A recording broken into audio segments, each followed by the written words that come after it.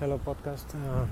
I'm here in Los Angeles. It's October 28th, and I'm just walking my way to some appointments.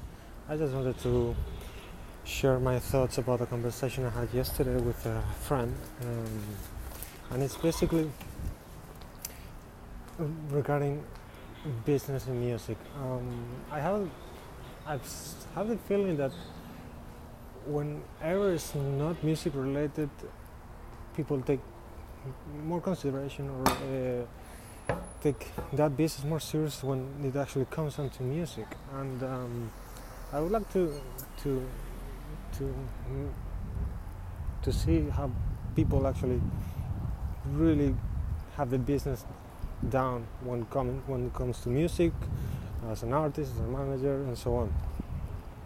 One of the first things I see not happening when a musician, an artist, a manager, a guy that wants to start a label it's first get an idea of what you want to do and why you want to do it. That's like putting together a small business plan, your goals, your vision, your mission, why you want to do it, what's going to bring to the table, how are you going to do it, who are you going to do business with.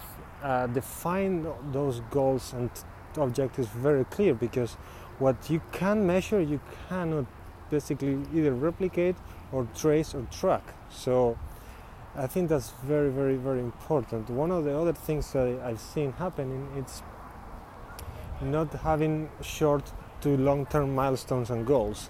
For example, like if you say, okay, I'm going to set up my label, okay, how can you measure success in short and long term, in the 1 year to 5 year window? You need some metrics. Okay, how many records you sell, how many streamings you get, how many big headliner festivals you get your artist in, radio interviews per month, something. You need metrics to actually measure your success. But if you don't measure it, you don't know. I just learned it out of experience and fail.